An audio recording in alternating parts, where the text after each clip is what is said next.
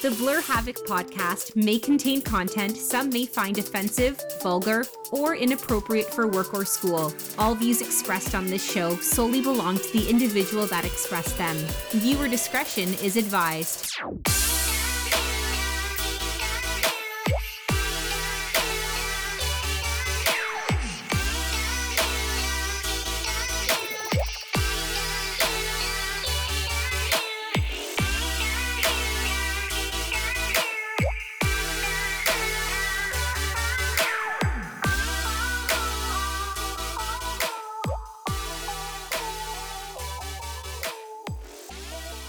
Hello and welcome to the Blur Havoc podcast. I am your host, the roguishly handsome, as always, as ever, Alistair Haken. And today, first of all, I'm stalling because I really don't know what we finna talk about today. But today, our drink of choice is the Flying Cauldron Butterscotch Beer. This is delicious, okay? I'm not even gonna lie to you. I've had this before, and it's absolutely fantastic. All right, let's go ahead and just drink this. Oh, that is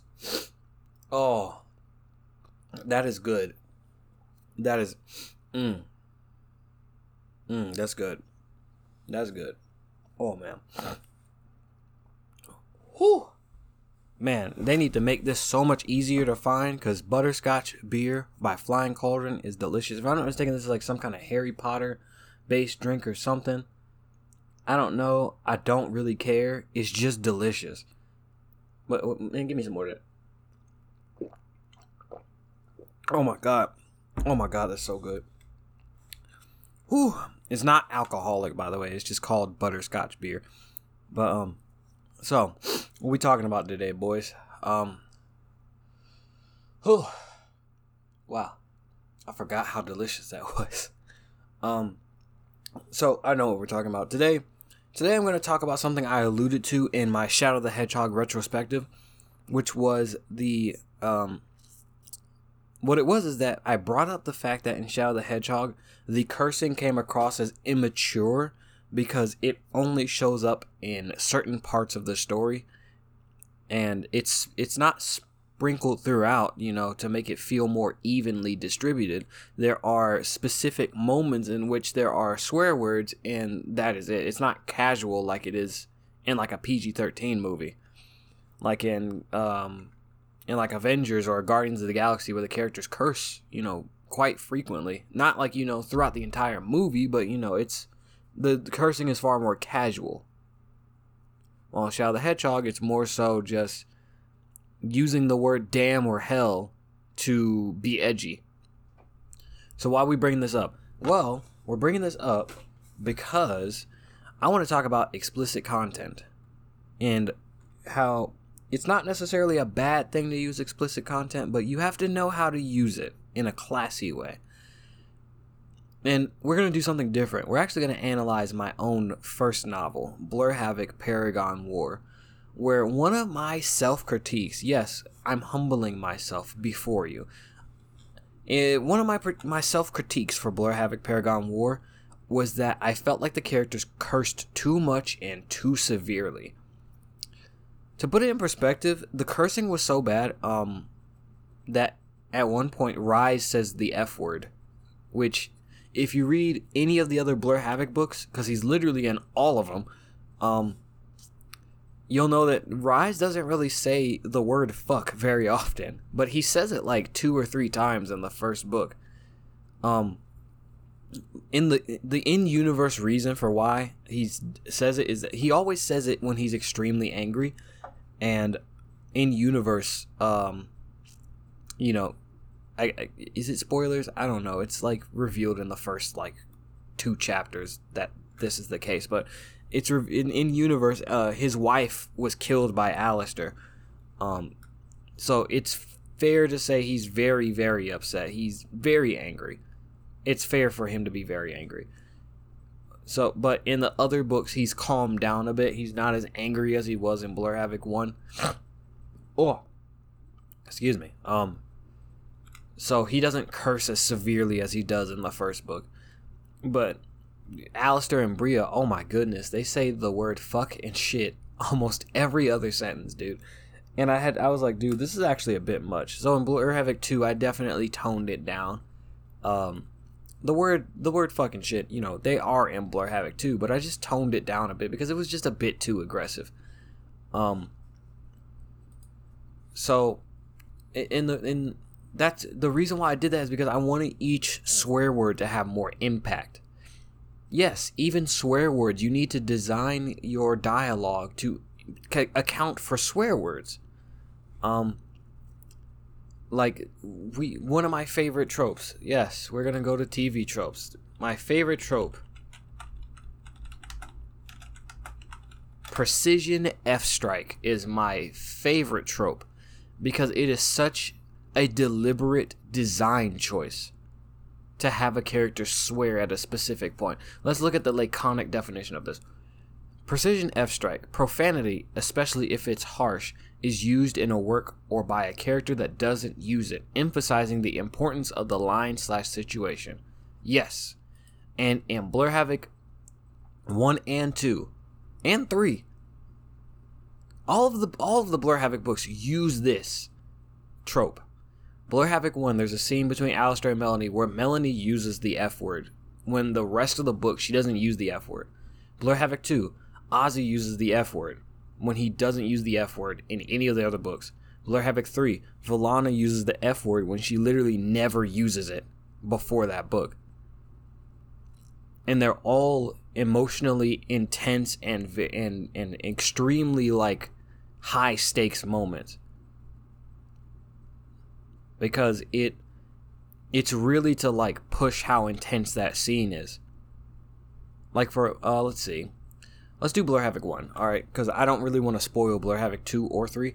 But Blur Havoc 1, for the proper context of the scene, Alistair and Melanie are in this hallway.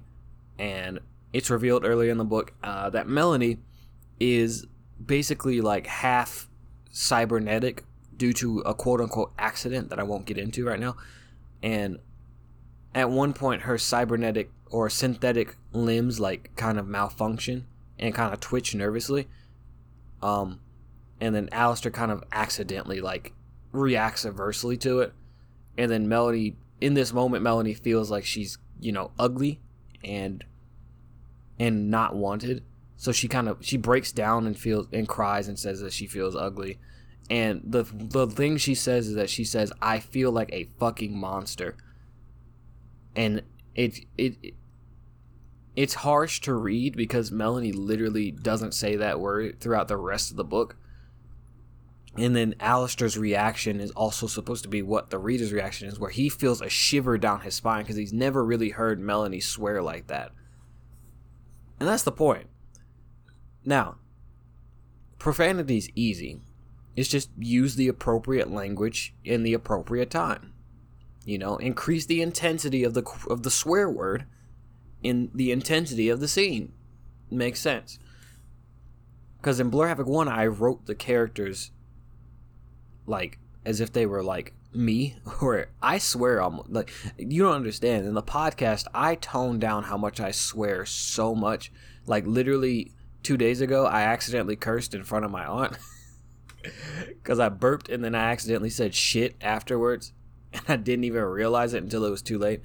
But that's how I really am, is I curse like every other word. But in literature and in dialogue in movies, it doesn't really flow that well to have a character say fucking shit over and over again, back to back, over and over again. So that was one of the critiques I had for myself, was that I needed to tone down the language because it doesn't sound good on the ears. It's a bit grating on the ears to have a character constantly say the F word and the S word. So now let's talk about violence. Violence is interesting because for cultural reasons, for some reason in America, culturally, we look at violence as the lowest offensive thing in the totem pole of offenses, right? So what I mean by the totem pole of offenses is that there are three things: sex, language, and violence. And depending on your culture, one is at the top, one is in the middle, and one is at the bottom. In America, violence is at the bottom. But in America, sex is at the top. Like you could see a bunch of violence, people get their arms chopped off and, you know, all this crazy shit. But God forbid there is some titty in a PG-13 movie. God forbid that happens. Sex and nudity, by the way. Sex and nudity are in the same category. But like, don't let, you know, some sexual shit happen in a movie. We are really uncomfortable with sex in America. Violence, whatever. Violence is violence. It doesn't matter. Language is kind of in the middle, where it's like hell, crap, and damn. They're kind of lower on the totem pole, but shit, fucking the C word, which I won't say right now, those are up there where it's like, oh, wow, he just said that. And bitch is kind of in the middle, where it's like, depending on the context, the word bitch can be a bit, you know, a bit much, and then other times it's like, it's whatever. But, yeah. So, where was I again? Oh, yeah, violence. So violence, you can use violence to make a point, right?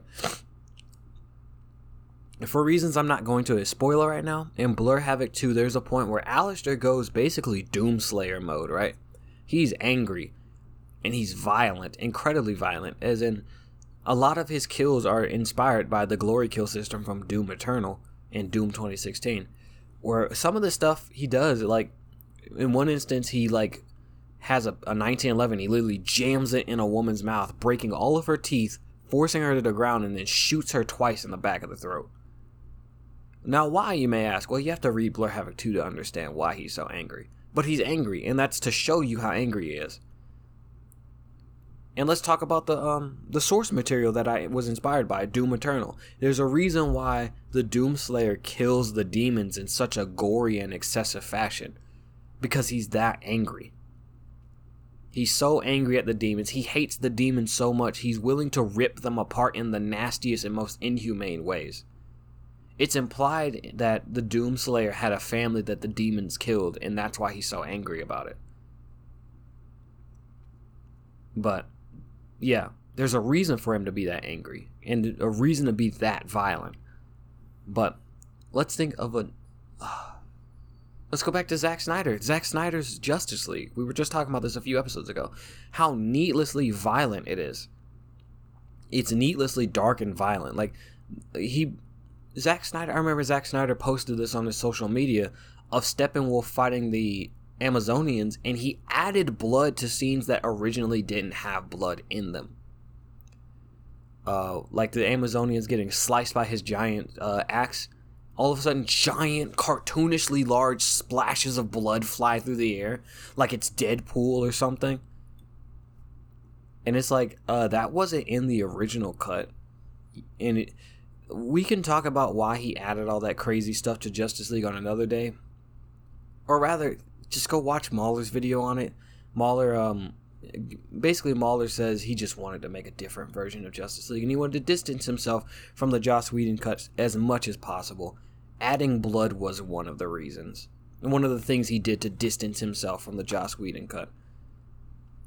And it adds nothing. It adds nothing to the scene to have giant ribbons of blood fly through the air. And what else was there? There was a scene where Cyborg's dad gets like melted, and it's like, did it really need to be that gruesome? Or the scene where the Justice League loses for a split second, and then Flash rewinds time, and you get to see Superman get rebuilt from the bone and muscle and sinew and blood, and it's just like, ew, why? Why did we have to see that? There was no reason. You just wanted to add blood and gore and nastiness to this movie for dark and edgy reasons, or to make it different from the Joss Whedon cut. There was no reason to add it. Now, there's other instances where blood and gore and violence are added for comedic effect, such as like Family Guy, like the jokes where Peter falls down the stairs, and like it's such a dramatic and violent fashion that you can't help but laugh at it because of how egregiously violent it is. Or another one, oh my god, we have to have an entire episode about Smiling Friends, because Smiling Friends is one of my favorite shows in a very long time. But there's an episode where it literally called Charlie Dies and Goes to Hell or something like that.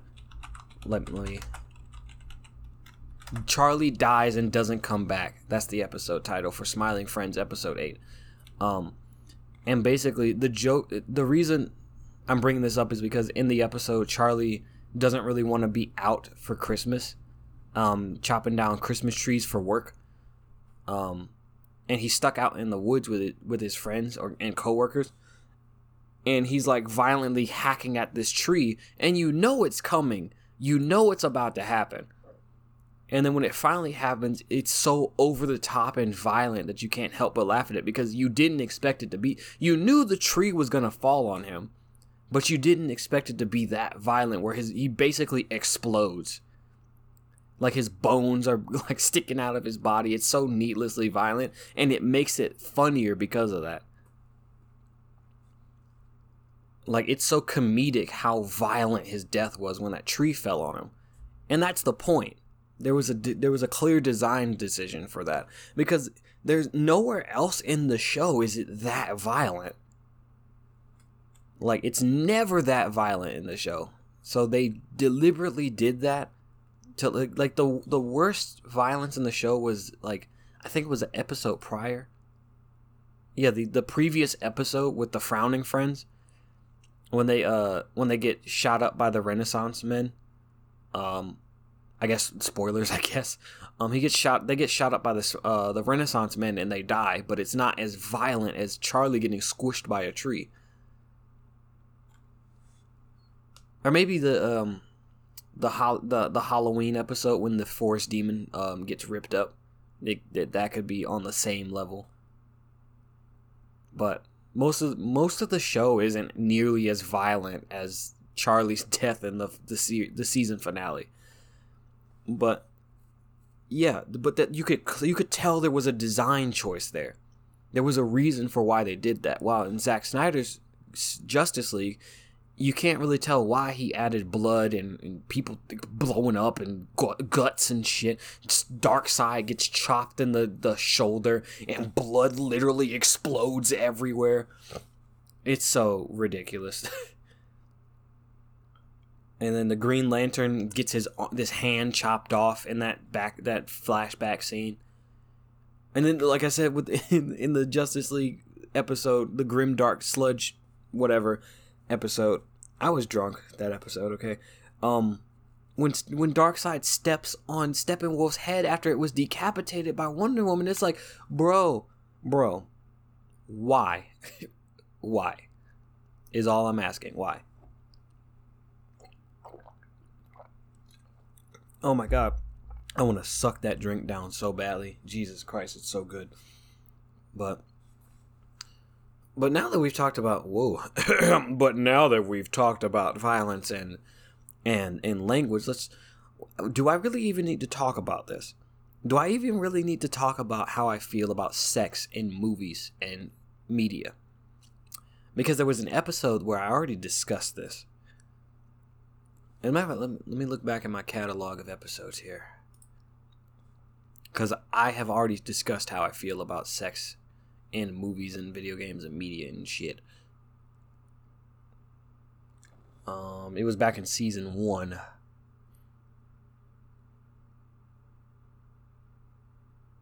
It was episode 14, The Birds and the Wieners, where I basically talked about how I don't like sexual content, like overtly sexual content, such as sex scenes. I don't like that kind of shit in movies because it detracts. Like, long, drawn-out sex scenes are just not my jam. Like, what's a good example of a sex scene I really didn't like? I mean, 50 Shades of Grey, the entire movie, is exactly what I'm talking about. And the whole point of the movie is that it's supposed to be a movie about sex. And I hate it. I hate it. Now, the one sex scene I can say that I liked was the montage of sex scenes in Deadpool. because it wasn't a sex scene for the sake of sex scenes. It was a sex scene, a sex montage that showed the relationship of Vanessa and Wade growing while also being funny.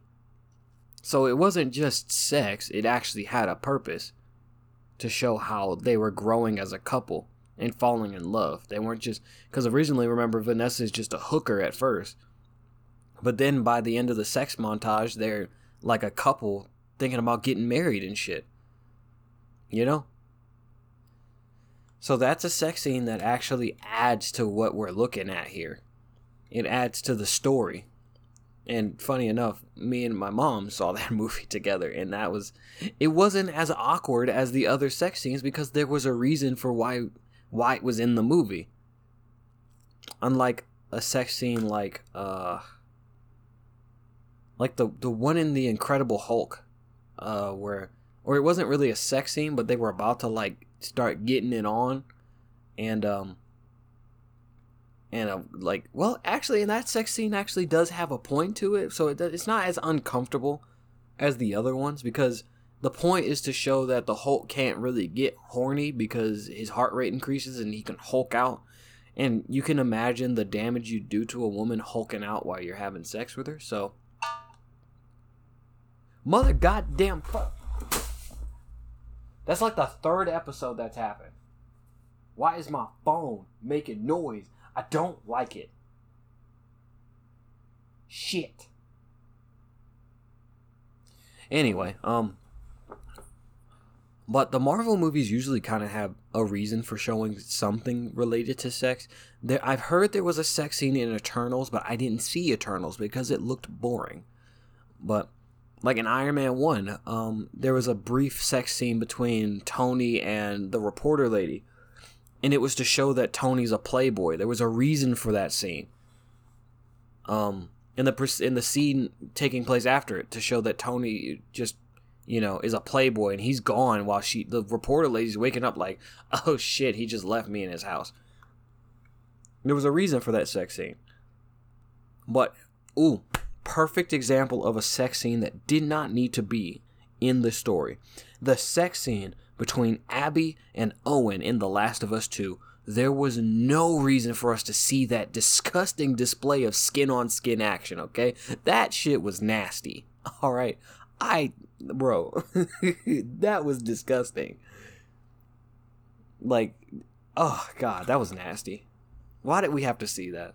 Why did we have to see that, bro? Delicious. But it was disgusting, dude. but there was no greater context for why we needed to see that. Yeah, Owen and Abby have feelings for each other, but do we have to see them have sex in order for us to know that they have feelings for each other? No. And you'll see in my books that there are no sex scenes in my books. None. You know how I handle sex in my books? Blur Havoc 2, at the beginning of the book, I think it's chapter 3, there is a flashback where it shows Valana and Alistair post-sex during pillow talk. And their dialogue implies that they just finished having sex. So I don't need to show you that they're having sex, because their dialogue and their behavior shows you that they were just recently bumping uglies. I don't need to show you the nasty part.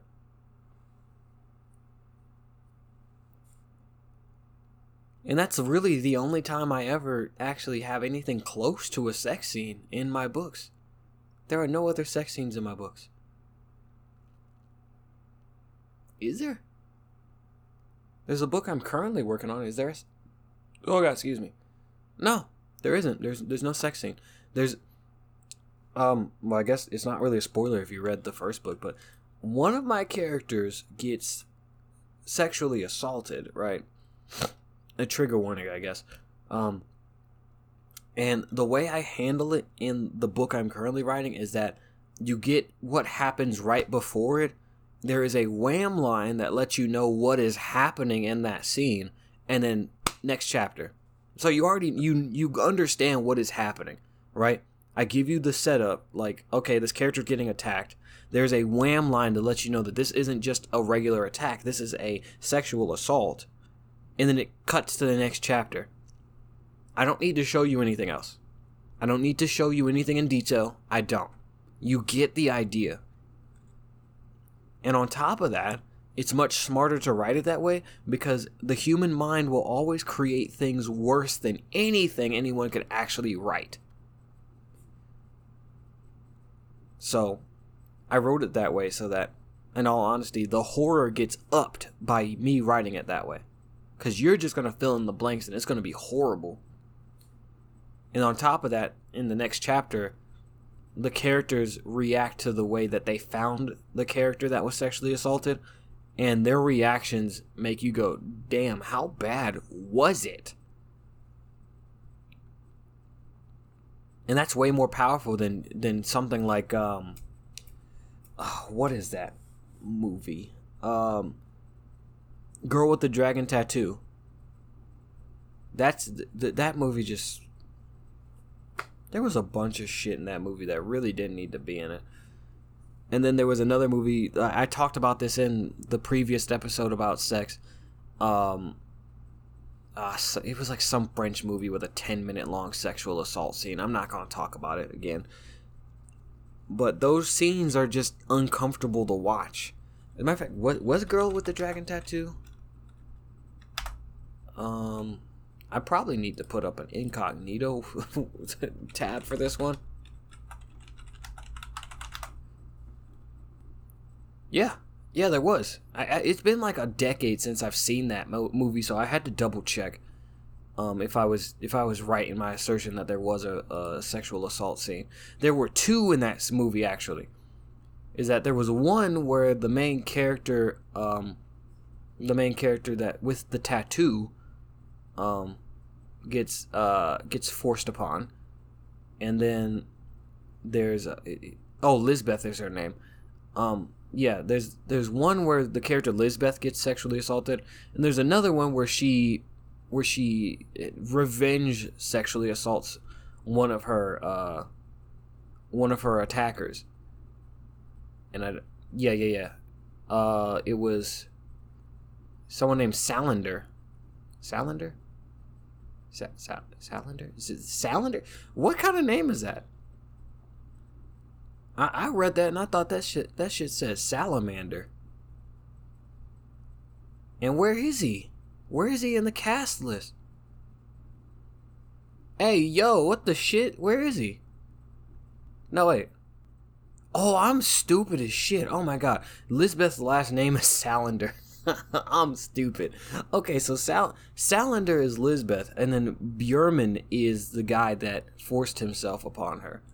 As he was her legal guardian, which is, damn, that's fucked up, dude. Damn.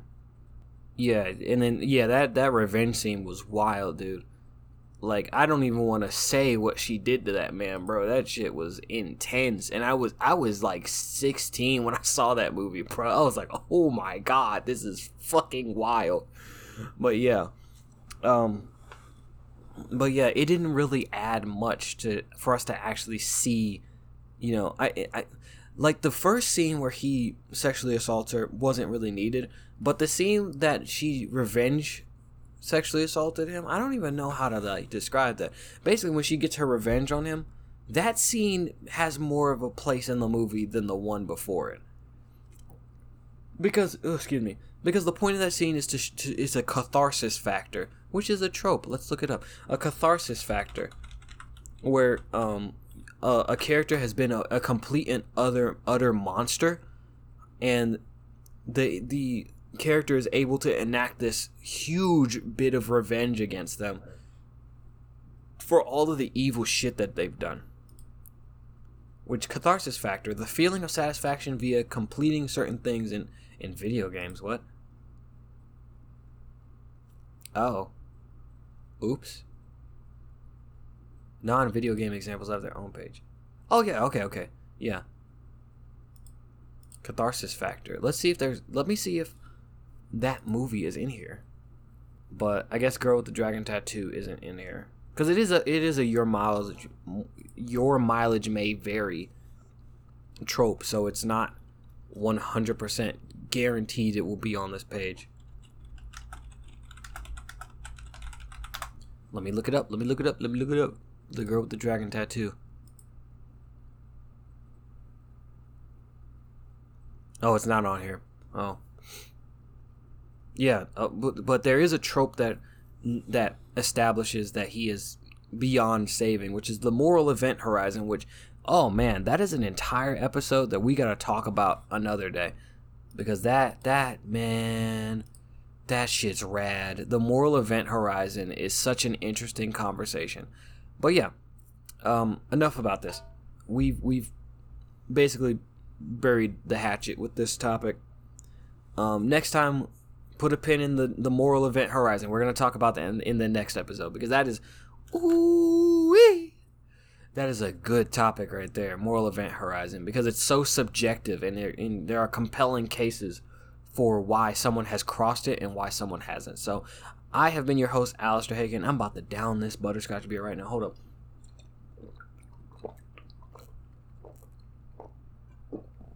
Oh my god. It's so good. But yeah, I've been your host, Alistair Hagen.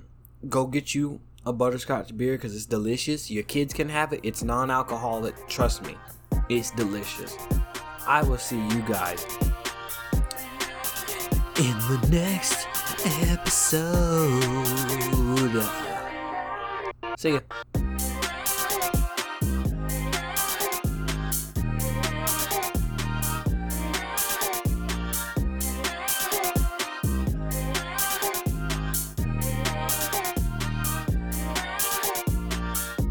Thank you for listening to the Blur Havoc podcast. Purchase the Blur Havoc book series on Amazon Kindle or paperback today.